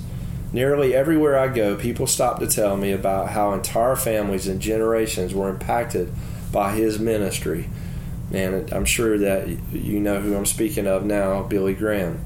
He said it's very humbling. What many people may not know is that it almost didn't happen. Everything we know of the ministry of Billy Graham from the late 1940s on, the massive stadium events, the evangelistic movies, the radio programs, the counseling of presidents and kings, hinged on a singular moment in history that took place at a California retreat center of Forest Home. Well, I visited Forest Home last year to get a fresh perspective on my grandfather's story, and I'm returning there next week to speak at their annual summer family camp. As such, now seemed like the right time to share the story of the evangelist named Billy Graham, a discouraged young man searching for answers and direction in his life, unsure of God's plan for him. At the midpoint of the 20th century, he had already been an evangelist with Youth for Christ and had preached across Europe in the aftermath of World War II. He had held his first Billy Graham crusades in places like Charlotte, North Carolina, and Grand Rapids, Michigan. He was also the president of Northwestern College in St. Paul, Minnesota, the youngest college president in the country. Not everything had gone as planned, however. His crusade in Altona, Pennsylvania, had been, in his own words, a flop. It was spiritually difficult, and he felt things had gone poorly, and it left him questioning whether or not evangelism should be his focus. At the same time, a very good friend and contemporary of my grandfather's, a man named Charles Templeton, had begun challenging my granddaddy's way of thinking. Mr. Templeton, who had preached with Youth for Christ as well, had gone on to study at Princeton, where he began to believe that the Bible was flawed and that academia, not Jesus, was the answer to life's problems. He tried to convince my grandfather that his way of thinking was outdated and the Bible couldn't be trusted. My grandfather had more questions than answers. As a young man in his early 30s, all of these things were swirling in his mind when he traveled to California in 1949. Should he invest fully in the college, which he knew meant seeking further education for himself? At the time, Northwestern wasn't accredited, and for it to become so, he, as president, would need to get an advanced degree, which would require taking several years off from preaching. Should he leave the school and follow the calling of an evangelist, even though Altona had gone so poorly? Did he even believe the Bible from which he was preaching, or should he follow Templeton in questioning its validity? It was at this time that my discouraged grandfather reluctantly accepted the invitation of Henrietta Mears to visit and speak at a Christian retreat center called Forest Home. Mears had worked at First Baptist Church in Minneapolis for Pastor Riley, who was also my grandfather's predecessor at Northwestern, and she was a very well-known and godly woman. She would end up having a huge impact in Hollywood, California, and she served as the director of Christian education at First Presbyterian Church of Hollywood. She took grief for inviting him to speak because he was not part of the camp's denomination, but God had a plan in all of this. As I toured Forest Home last year, it moved me greatly to walk the paths that my grandfather walked as he struggled with the Lord, and ultimately had the experience that would change the course of his ministry and the eternities of millions. You see, while he was at Forest Home, he spent a great deal of time studying the Bible, and he kept seeing the same phrase pop up, "Thus saith the Lord, thus saith the Lord." And while my grandfather had always accepted in his head the authority of the Scripture, this became the turning point as he realized in his heart that God's Word is divinely inspired, eternal, and powerful. One night at Forest Home, he walked into the woods and set his Bible on a stump. It was more of an altar than a pulpit. And he cried out, "Oh God, there are many things in this book I do not understand. There are many problems with it for which I have no solution. There are many seeming contradictions. There are some areas in it that do not seem to correlate with modern science. I can't answer some of the philosophical and psychological questions Chuck and others are raising." And then my grandfather fell to his knees, and the Holy Spirit moved in him, and he said, "Father, I'm going to accept this as thy word by faith. I'm going to allow faith to go beyond my intellectual questions and doubts, and I believe this to be your inspired word." My granddaddy wrote in his autobiography that as he stood up, his eyes stung with tears, but he felt the power and presence of God in a way he hadn't in months. A major bridge had been crossed, he said. The resulting change did not go unnoticed. The next day, my granddaddy spoke at Forest Home, and 400 people made a commitment to Christ. Henrietta Mears remarked that he preached with authority that she hadn't seen before from him. That was August 1949, and mere weeks later, Billy Graham would go to hold the historic 1949 Los Angeles Crusade in the tent erected on the corner of Washington Hill Streets. That outreach was scheduled to last 3 weeks and ended up going for 8 weeks as people packed the canvas cathedral and media outlets nationwide began talking about the upstart evangelist. Because of that moment, kneeling by a stump at Forest Home, I get to hear stories of lives changed through my grandfather's ministry. Because of that moment, my father and I are invited around the world to share the hope of Christ that my grandfather preached in Los Angeles and hundreds of other locations, both far and near. That moment not only changed Billy Graham's ministry, it impacted eternity. It wasn't too long after that we were looking at how are we going to outfit this seventh building, the seventh house that we were in around downtown Hendersonville. And I had a friend of mine, Brian Byler. He said, "Carol, I want to mention to you an architect that's a good friend of mine, and his name's Michael Bowen.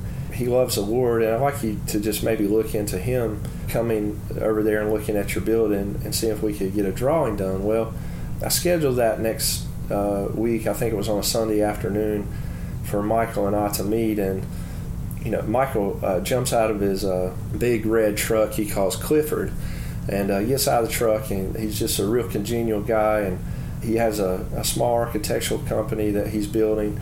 And he gets out and he says to me, he's like, I know Kirk Bennett. And I was like, how in the world do you know Kirk Bennett? And what are you doing here in Hendersonville? Because Kirk and I had went back to those earlier meetings that I had when in the seminal moments of building Melchizedek House of Prayer.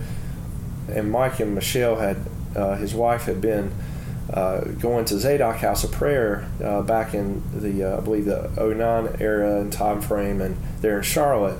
Michael had really got a passion for the House of Prayer movement, and so anyways, Michael and I just really hit it off, and just a dear brother. He just ended up blessing our ministry and came in with the plans and drew up all the plans on the building and the complete upfit, and that we had planned on building a prayer room there for night and day prayer.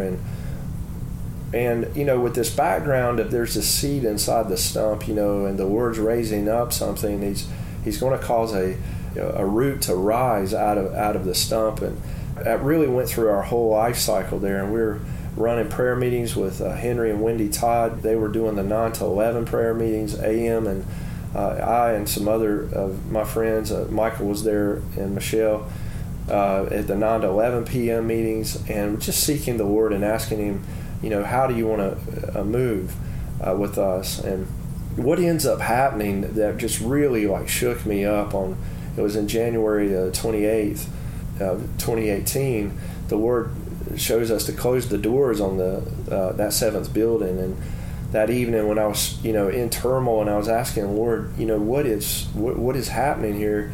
The Lord says, welcome to the 8th day. I have material on this, and you can go and listen to The Palace of the Eighth Wonder. I would challenge you to listen to that, and also listen to Shell Shock, because I go through some of this, and also Dark Night. I lay out some of these components, and it'll help to get an overarching view. Later on, we're invited to go in with John Harris the next Sunday, allows us to come into his ministry over at his gates, and the thread continues to show itself over and over again concerning the blending of this high priest and king. What was fascinating to me is Michael, he ends up going through, Michael Bowen ends up going through this whole journey with the Lord, and ends up naming his business Rise Root. And I thought that it was so wild, because a weekend him and I meet, and he says, hey Carol, I've been praying and asking the Lord what to name my architectural firm, and I'm going to name it Rise Root. That very same weekend that he says that, we're running meetings over with his gates, and we have 2 or 3 people that morning separately from one another say, the Lord's impressed upon my heart Isaiah 11. And, over and over, like Isaiah 11:1 and Isaiah 11:1 through 10. And John Harris comes in and he says, hey, Carol, I had a dream last night, and in the dream had this root coming up, this plant, it was coming up out of my belly. And I went to jerk the plant out of my belly, and the Lord spoke to John and said, do not do that. Do not pull that plant up out of your belly. And he came that next day and shared that with me, and it was really profound, because all these different situations happened that kept confirming Isaiah 11. And I want to read that for you, because it's the function of what happened there in our first meeting in the 7th building, and then what will happen with Isaiah 11, and then Michael Bowen's Rise Root. And Isaiah 11:1 said, and there shall come forth a shoot out of the stock of Jesse, a branch out of his roots shall grow and bear fruit, and the Spirit of the Lord shall rest on him. Now, this section here is about the 7 spirits of God, and they're going to rest on the Lord. And then it says, and it shall be in that day that the root of Jesse shall stand as a signal for the peoples. In verse 10, and him shall the nations inquire and seek knowledge, and his dwelling shall be glorious, or a glorious dwelling. And that day the Lord will again lift up his hand a second time to recover the remnant of his people, which is left from Assyria, Egypt, Pathros, Ethiopia, Elam, Shinar, and Hamath in the upper Syria, and from the countries bordering on the Mediterranean Sea. What was really cool was I am seeing all this happen, and I'm trying to understand it and run it through an interpretive grid that you're saying something special here. And I was invited over to speak at a Western North Carolina Women's Aglow meeting, and it was in Old Fort, and there's probably around, I guess, 70 intercessory women there. And I remember getting in there, and I told my wife, I was like, I don't want to speak, I don't want to do this, because I think myself, the pastor there, and one of his guys were there. I think there were 3 men there and 70 women, and I felt the pressure of that. And I told my wife, I said, I was like, I think I could take a hill of Iwo Jima easier than I could speak to all these ladies. And my wife says, what do you know about taking a hill of Iwo Jima? And I said, oh, man, honey. She was right. I didn't really know what it would be like to go charge a hill of Iwo Jima. But I just was feeling that pressure and of feeling like there's 3 Y chromosomes in the room and there's hundreds of X chromosomes in here, and it's one thing to be in the presence of a lady that can read your mail, but it's another thing to be in the presence of ladies who are devout intercessors and love Jesus, that can look at everything inside of you and read you up and down. And I was like, I don't want to speak, and I thought, man, if they don't want to do this, I'm not even putting myself forward. And so we go into worship, and the Spirit of the Lord comes down on me, and He says, see how your ways oppose me. And I was sitting there with tears in my eyes, because I realized that my flesh was in opposition to the Lord, and it was like male and female, and going through all of that. And then when I got into the Spirit, I said, I submit to your will. Well, the lady that was running the whole conference is like, said right towards the end, we're going to ask Carol to speak to us after we have lunch. And I'm thinking, great, I'm going to speak to a bunch of people after they have lunch. They're all going to fall asleep. And, this is my speaking engagement. And so anyways, we go down there. I'm feeling a little bit more comfortable, but pretty much completely uncomfortable. We eat, and then they introduce, and I go up to speak, and the strangest thing happens. It was like God was speaking through my mouth to them to show them how special they are to Him. But while He was talking to them, He was talking to me. Like I was having a full conversation with the Father while my whole person was animated in the presence of the Lord. And I believe the Lord really moved there in that meeting that day. But what was really profound for me was when I came out of that meeting, Kara and I go to get in the vehicle, and she says, look, Carol, look at that sign. And I look over there, and she said, it's a sign from God. What was really interesting or wild was I look at this sign, and on the sign it says Moffett Hill Road. And it going one direction, and the other direction it said Moffett Hill Church Road. And the Lord quickly takes me to Psalms chapter 2, and He's like, do I not set my king on my holy hill Zion? And I'm like, yes. And He said, and it says, I declare a decree, you are my son, today I have begotten you. And I feel the Spirit of the Lord come all over me, and He says, I have given you a sign to show that I am blending the office of priest and king. And so Moffett Hill Church Road and Moffett Hill Road, Moffett Hill Road being king, Moffett Hill Church Road being priest. And I was just sort of just awestruck because of just coming out of this Aglow meeting and believing in the work of global intercession. You can listen to that podcast episode called Warhorse Aglow, where I'm ministering to the Aglow that will lead to this meeting that I have. And God's got a seed in the stump, and He's going to bring forth a remnant out of that stump, Billy Graham's stump prayer. And I'm just taking all this and trying to put it together and say, Lord, help me to understand the application. Well, one thing that was very interesting about that sign is on that sign it says State Road. Now, I don't know if this is like this in other states, but in North Carolina we have what are called state road numbers. And on that sign is State Road 1111 and State Road 1110. And so on that sign is Isaiah 11:10 and Isaiah 11:11.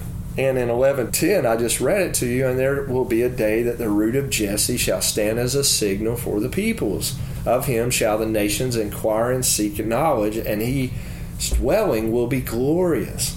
That's Isaiah 11:10, and then 11:11, in that day he will lift his hand a second time to recover the remnant of his people. And, I'm like thinking, and I believe the Lord really speaks this to me.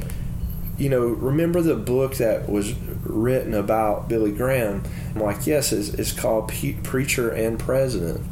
And he's like, I'm going to take the preacher facet and the president, and I'm blending them together as one. This is the blending of the order of Melchizedek as high priest and king put together. And I'm going to cause a movement to come on the earth from the root of Jesse.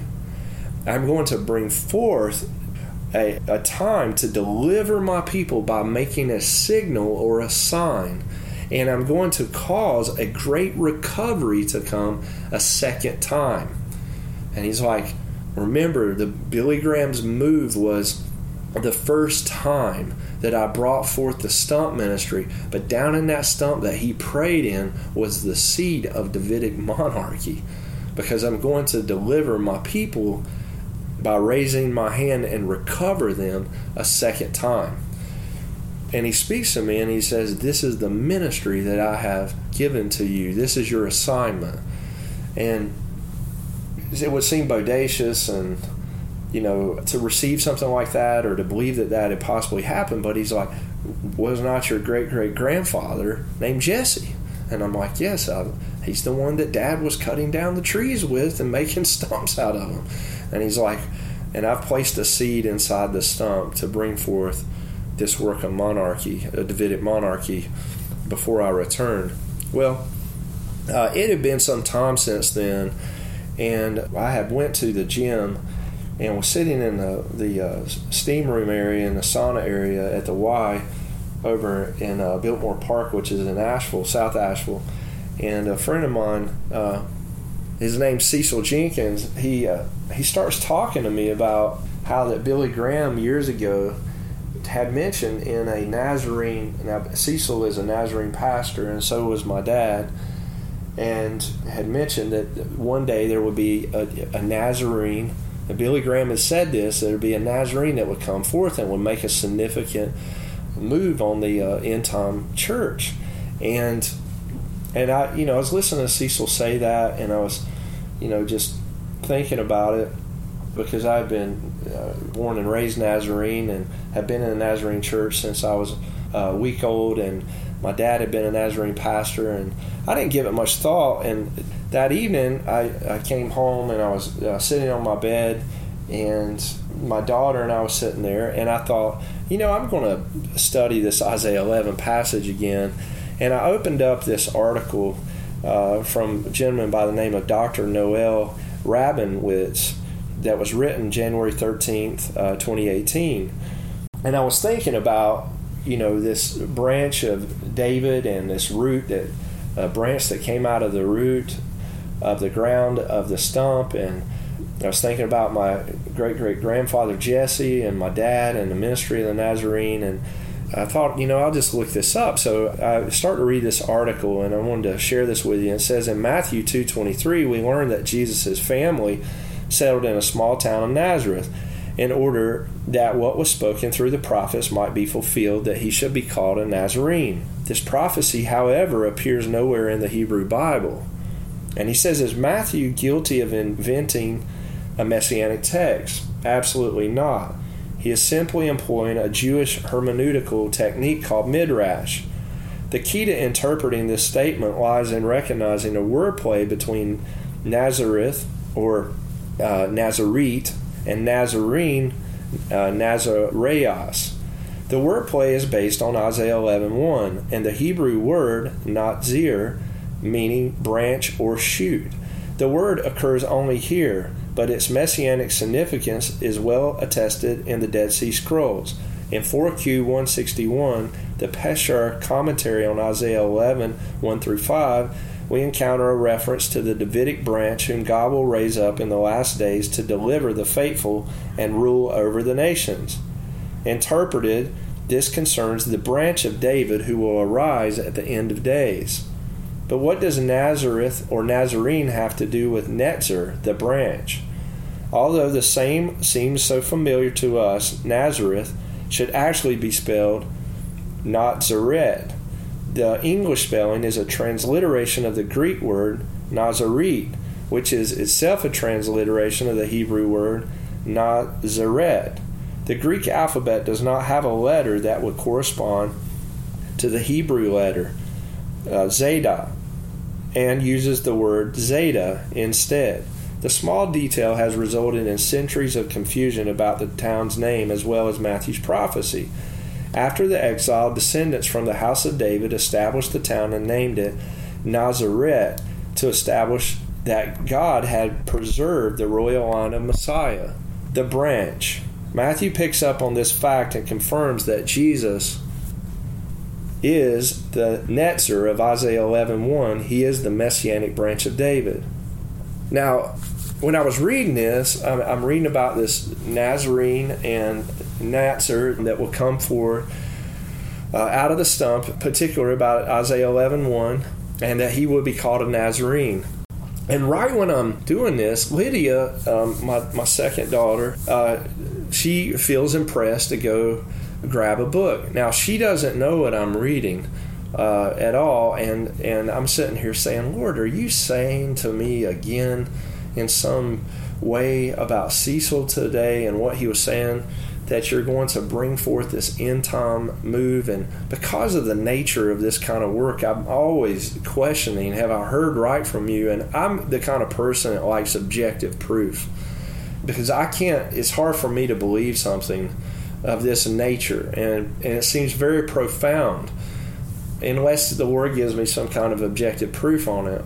And so I'm sitting there and reading this, and Lydia walks into the room and she says, Dad, I went in there to our bookshelf and I was just praying, and I asked the Lord what book I should bring to you. Now, this is very random because Lydia doesn't do things like this ever. I think this is the first time she's ever done anything like this, but I suppose it was put into her heart to do it. And she brings me this book called Nazarene Roots. And now, again, she has no idea what I'm sitting here reading. And I just asked the Lord for a confirming sign that what I had heard earlier that day by Cecil was, in fact, the Lord was speaking to me that he was going to cause this to raise a second time and to pick up where Billy Graham had left off at the stump, that he was going to pick up and cause a movement to come forward that would bring forth a Davidic monarchy for the final inbreaking of the Lord. I mean, this is a big deal, and it's not a small thing. And my daughter, Lydia Ryan, she brings me the book, and it says Nazarene Roots, of all books. And I'm just sitting there like, man, if I had a question about this ministry, there it is again, being answered. I'm going to bring forth this ministry for the end time. You know, I think about this maybe like you do, and I literally say, how can this be? I don't understand, Lord. I mean, our family's just regular people. There's nothing special about us. Truly, there's not. Come hang out with us. We're just like you are. And I think it's so, maybe even way more hillbilly than you are. But I think it's just so interesting to me that God, the way he elects and the way he thinks about us, I feel like that it gives us all of us so much hope, that he doesn't choose us based off of so many things that we put so much emphasis on. And I'm a little bit overwhelmed by all this myself, and I have a duty to tell the story because the Lord has marked my heart and told me to do it. Otherwise, I would probably want to keep it silent And this has been a very difficult journey for me personally to even speak of these things, because they seem to be so profound and overreaching and overarching. And I mean, if my family was identified with anything, it probably would identify with something that is stump-like, something that has been cut down, something that doesn't look to be like something that is very special. And I can identify well with that, of my own humanity and the sense of our humanity as people. I think it says about Isaiah that he was a man of like passion? Maybe that was Elijah. But, when the Lord is choosing his prophetic voices like Amos and these different people, he doesn't elect us as his people based off of, we got the best voice, or we got the best look, or we got the best walk and the best talk. And, he doesn't elect based off those principles. And I hope that what you can hear out of this is, and see in our own humanity, when the Word's saying, I'm going to raise up a Davidic monarchy, that it is not based off of the things that man places so much emphasis on, that God looks after a heart. I hope that you hear that through this. This is what God chose about David. This is, even the Lord, it says he was not comely in Isaiah 53, that we would look upon him and desire to follow him. He was it looked like a very regular man, just like the rest of us do. But the Lord had chosen that which appeared to be something that people would not place their attention on, and he says, I'm going to make you glorious. We're coming to this great transformation of the age where God is glorify us, his people, and he's making us into something, and people that are so beautiful and profound, and there's something wonderful happening in your life. I hope that you, and whatever you're going through, I don't know if you face things like I have. I face so much social anxiety. I've had plenty of people tell me you should not be a pastor, and I couldn't agree with them more. Face so much self-hatred personally. I've loathed my own self. I've wanted to go and run and hide from other people, and I don't know if you. And I've been very proud of my own abilities and my own things that I could do well. And the fact of the matter is that thank God for his grace. And I hope that this rings true for you today, that you could see, like in Billy Graham's life here, he's coming up in Charlotte as a dairy farmer's son, that God can elect and bring up people from out of nothing, and that this remnant that he's drawn upon now is a seed that's hid inside of a stump, but there is a branch. Now he is the greater branch that has come forth out of what appeared to be nothing that man would despise.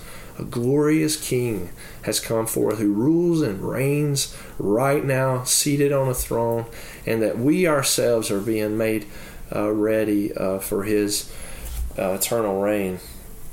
Well, let's close. Lord, it's so profound. You take the weak and the broken things to confound the wise. You take the thing that doesn't appear to be much. You take our guilt and our shame, and you transform us, Lord, to believe you, to not base off anything based off what we see externally, but to know we are in divine relationship with you. I just pray for all your servants, Lord, that are listening right now, your sons and daughters, your friends, Lord, that are listening to you, that they would experience your grace right now, to pour into them to believe who you say that they are. Lord, that there's a time coming, and that our hearts, Lord, would be aligned with you in loyalty, and that we would be completely fixed on your mission and your plan for our life.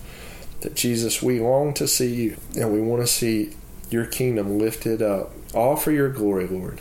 In your name we pray. Amen.